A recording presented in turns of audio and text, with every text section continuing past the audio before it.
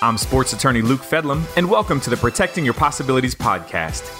Each conversation, we focus on sharing information and having conversations around how athletes can best educate and protect themselves for their life outside of their sports. Thank you so much for tuning in to the Protecting Your Possibilities podcast. I'm your host, Luke Fedlam, and I am excited for another episode. But before we get into it, I just want to take a moment to just say thank you, because I've received a lot of encouragement from listeners, subscribers, people who have found benefit and value in these conversations that we have. I'm so thankful for people who share that information back to me, because again, sometimes you're just looking into a microphone and you're talking and you're just hoping that the words that you're saying are making an impact. And so when we get that feedback, it's really helpful and it's encouraging to continue on in this work. I'll also say thank you so much for all of you who subscribe, who share this podcast with others, who provide ideas and thoughts around topics. I really try to just listen to what it is that we're hearing so that we can provide information that's valuable to others. If you know me, you know I care deeply about education, and it's not just the academic side of education. It's being able to provide real-world, practical education and perspective to those who want it. And so to have that opportunity to get in front of the microphone and just to share things that I'm seeing, things that I'm working on to ultimately protect athletes, it's an exciting thing. So thank you so much for affording me the opportunity by listening, by sharing, and by subscribing. So all that being said, let's get into the substance of this episode. And so I want to talk about name, image, and likeness. And I know I talk quite a bit about name, image, and likeness, and it seems like just in my day-to-day, just about every day, I'm having a conversation with a student athlete, with a coach, an athletic administrator, a colleague, someone about name, image, and likeness, a parent of a student athlete, right?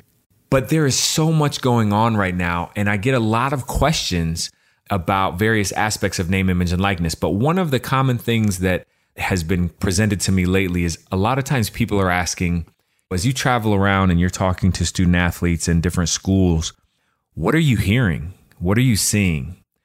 And so what I thought I'd do is just really give a real update on name, image, and likeness, the reality of name, image, and likeness for many student athletes. And we're kind of at this interesting point because school is just starting up again and your fall sports are just getting going. And I think that's going to play a role in changing a little bit of what we're seeing when it comes to name, image, and likeness.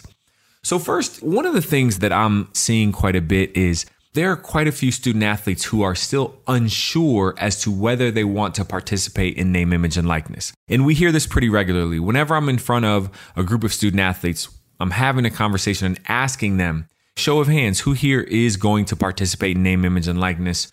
Who's not going to participate and who's on the fence?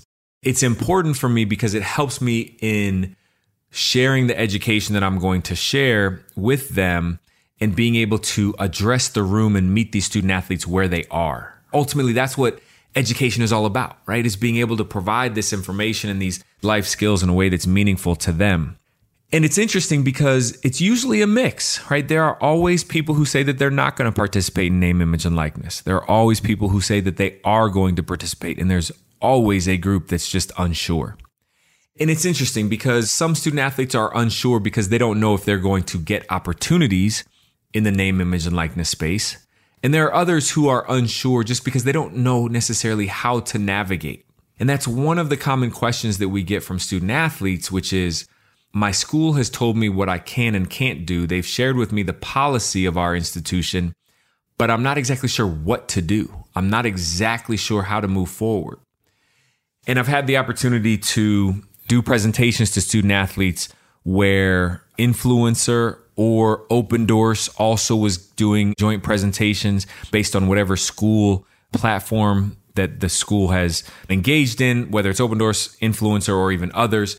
What they all talk about is how to grow your brand, right? How to play that offense, right? And move forward with your brand, develop your brand, grow your brand so that ultimately you can commercialize and monetize your brand. One of the things that I really focus on is the defense, right? If building your brand is offense, then protecting your brand is that defense. And that's really where I focus on this education. And so when we're having these conversations and student athletes are asking, like, how do I get involved and get engaged? There are a lot of different ways that go beyond just social media branding, right? Being able to engage in the community on issues that are important to you, to show your authenticity, to engage with alumni, friends of the university, local business owners, and just being able to have conversations and share with them your interests and share with them what your career plans are, what your future plans are, building relationship, networking. All of these are things that can help you as you grow your brand, in addition to the more traditional social media brand growth. And for that, there are some just basic common themes, right? Be authentic on social media, be smart about what you post regularly, post on platforms that are meaningful to you, engage with your audience and listeners or followers, right? All of these are things that can be done, but it's important to just recognize the value of the question itself, which is, how do I get started? Or how do I engage in name, image, and likeness? Obviously, there are elite athletes who have people reaching out to them directly on a regular basis. But if you're not an elite athlete, or if you don't have a significant following, then you have to be proactive if you want to engage in the name, image, and likeness space. So again, that's one of the things that we're hearing pretty regularly out there, which is student athletes trying to figure out how they're going to navigate name, image, and likeness. Another question that we get consistently from student athletes is on taxes. Not understanding how taxes will work in a name, image, and likeness environment, mostly because they don't understand how taxes will work generally. Most student athletes are still claimed by their parents, and their taxes fall under their parents as a dependent. But when it comes to name, image, and likeness and the potential for making money and potentially making significant money, it's important to understand taxes and important to understand how to set money aside and the amounts of money that you should set aside. But I had an interesting conversation recently with a student athlete, a basketball player at a Power 5 school, and he, along with his teammates, had some questions about taxes and kind of the timing of things. And it's interesting when you think about basketball players or any other spring sport, right? Because if you're making money through name, image, and likeness, one of the most important times for independent contractors is when they get their 1099, right? Which would come January, February timeframe. Then you start planning for your taxes, and then ultimately you have to file your taxes and pay your tax debt by April 15th. And when you think about that, that is in the heart of spring sports. So if you're a basketball player, January, you're getting into your conference schedule, and then you've got your conference tournament, and then you go into March Madness. And if you happen to be one of those teams that makes it all the way to the Final Four, you're playing into April, and taxes are due on April 15th. So what I share with them is the importance of having a plan and understanding what their plan is for how they're going to track the opportunities they're engaging in, set money aside to save so that they can pay their taxes, and then ultimately having a plan for how they're going to keep on top of things, even if they're in the middle of their season. Because the IRS doesn't really care if you're in the middle of a sports season. If April 15th is a game day for you, doesn't matter to the IRS, right? Because your taxes are due by April 15th. So again, taxes, definitely a significant conversation that comes up on a regular basis. Another thing that comes up is the idea of working with a third party, right? And it's these third party agreements. And oftentimes the conversations that I'm having with student athletes are around marketing agents, right? So marketing representatives, that's something that comes up pretty regularly. But if you think about these third party agreements, it could also be with somebody who is maybe designing a website, or someone who is taking over managing social media or providing business management services or what have you, right? Maybe it's somebody that is putting together a camp or a clinic that you can ultimately lend your name to and get paid for doing that. So when you think about these third-party agreements, a lot of times student athletes don't understand what they're looking at and what to look for. And so one of the things that we really get into is just understanding some of the basic things to look for, right? You want to think about what is the services, or what are the services that someone is providing for you. You want to think about, what are you paying them, right? What are the fees? Are you paying them out of pocket? Are you paying a percentage of whatever they make for you. You really want to understand how that works because the compensation is directly related to the services being provided. So if you feel like the services being provided don't warrant the amount that they're asking for, then you need to negotiate either the services or the fees themselves. Then you also want to understand the term. How long is this contract with this third party? And then ultimately termination. Can I terminate this for any reason at any time? Or what are the requirements or restrictions on my termination? And so just going through some of those basics, right? Some of those basic contractual areas are helpful when a student athlete is thinking about that third party and thinking about the agreement that that third party presents to them. But the other piece is just the due diligence piece, right? Which is just understanding who that person is that wants to work with you and how do they align with what you're trying to do, right? All of these are important things to consider when thinking about third parties who want to work with you. Again, just something that we see pretty regularly in our conversations across the country. Another piece that comes up pretty regularly is as it relates to international student athletes. Now, this is a tough one, right? Because international student athletes who are in the United States going to college and they're on a particular type of visa aren't allowed to make money outside of certain very limited parameters, which usually have to do with a student athlete working on campus and being able to get paid by the university or the institution. But beyond that and outside of that, they're not able to earn compensation here in the United States. And so I constantly get a question, and it may come from student athletes or it may come from compliance around student athletes who are international student athletes being able to earn compensation.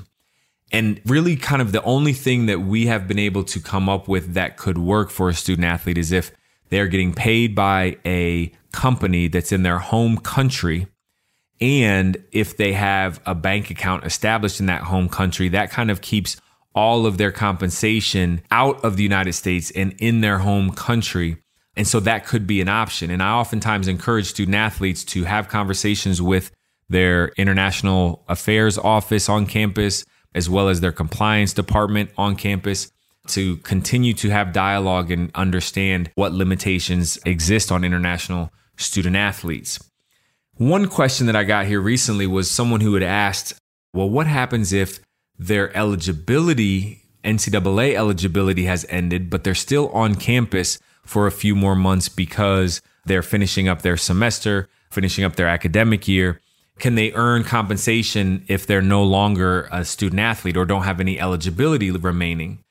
The eligibility in NCAA student athlete status has nothing really to do with the type of visa that they're on, right? It all comes back to earning compensation being here in the United States as a student athlete. And so even if you take out the athlete part of student athlete, they're still not able to earn compensation. So if I were to prognosticate a little bit about what we might see in the future, we know that at some point Congress has to take up this issue of name, image, and likeness and come up with a national standard. And I think that it would be likely, or at least something that will be considered, to be able to figure out ways in which student athletes who are from outside of the United States and are here in the U.S. as a student athlete, as an international student athlete, then I do think that that's something from a federal legislation perspective that could be discussed and come up with a way to authorize an international student athlete to be able to earn compensation. So we'll see how that plays out and if that's something that does happen when we get a national standard set forth by federal legislation.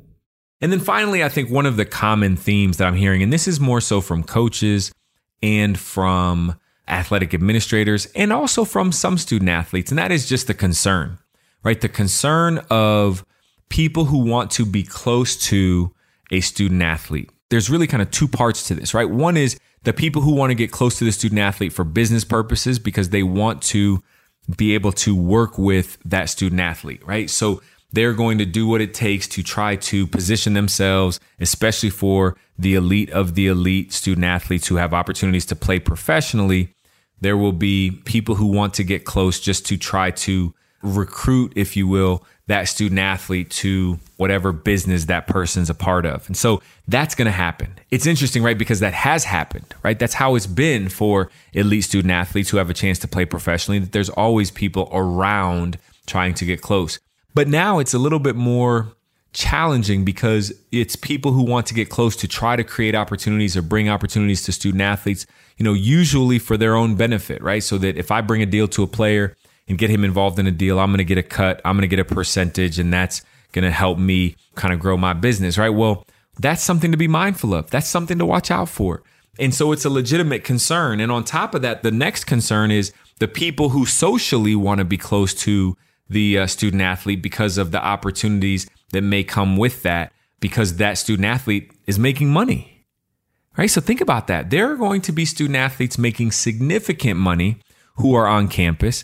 And you can only imagine the people who are trying to get close to that student athlete, either romantically or just from a friendship perspective, to try to be close and to try to benefit from an association with that student athlete who's making money and is on campus.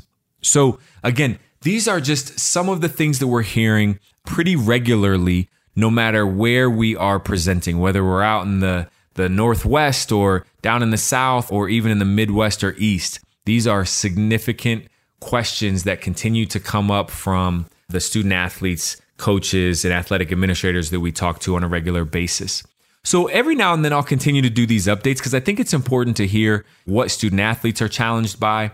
It's important to understand what the reality of name, image, and likeness is right now. And I think what we're going to see is that now that we're starting off in this fall semester and sports are starting back up, college sports are starting back up, I think we're going to see a lot more activity. And hopefully with that activity, we're not going to see the negative stories. We're just going to see the positive stories of student athletes having opportunities to set themselves up and ultimately take care of themselves, their families, their communities as they see fit. So again, how do we get there? We get there through education, real world, practical education that can be implemented by the student athlete.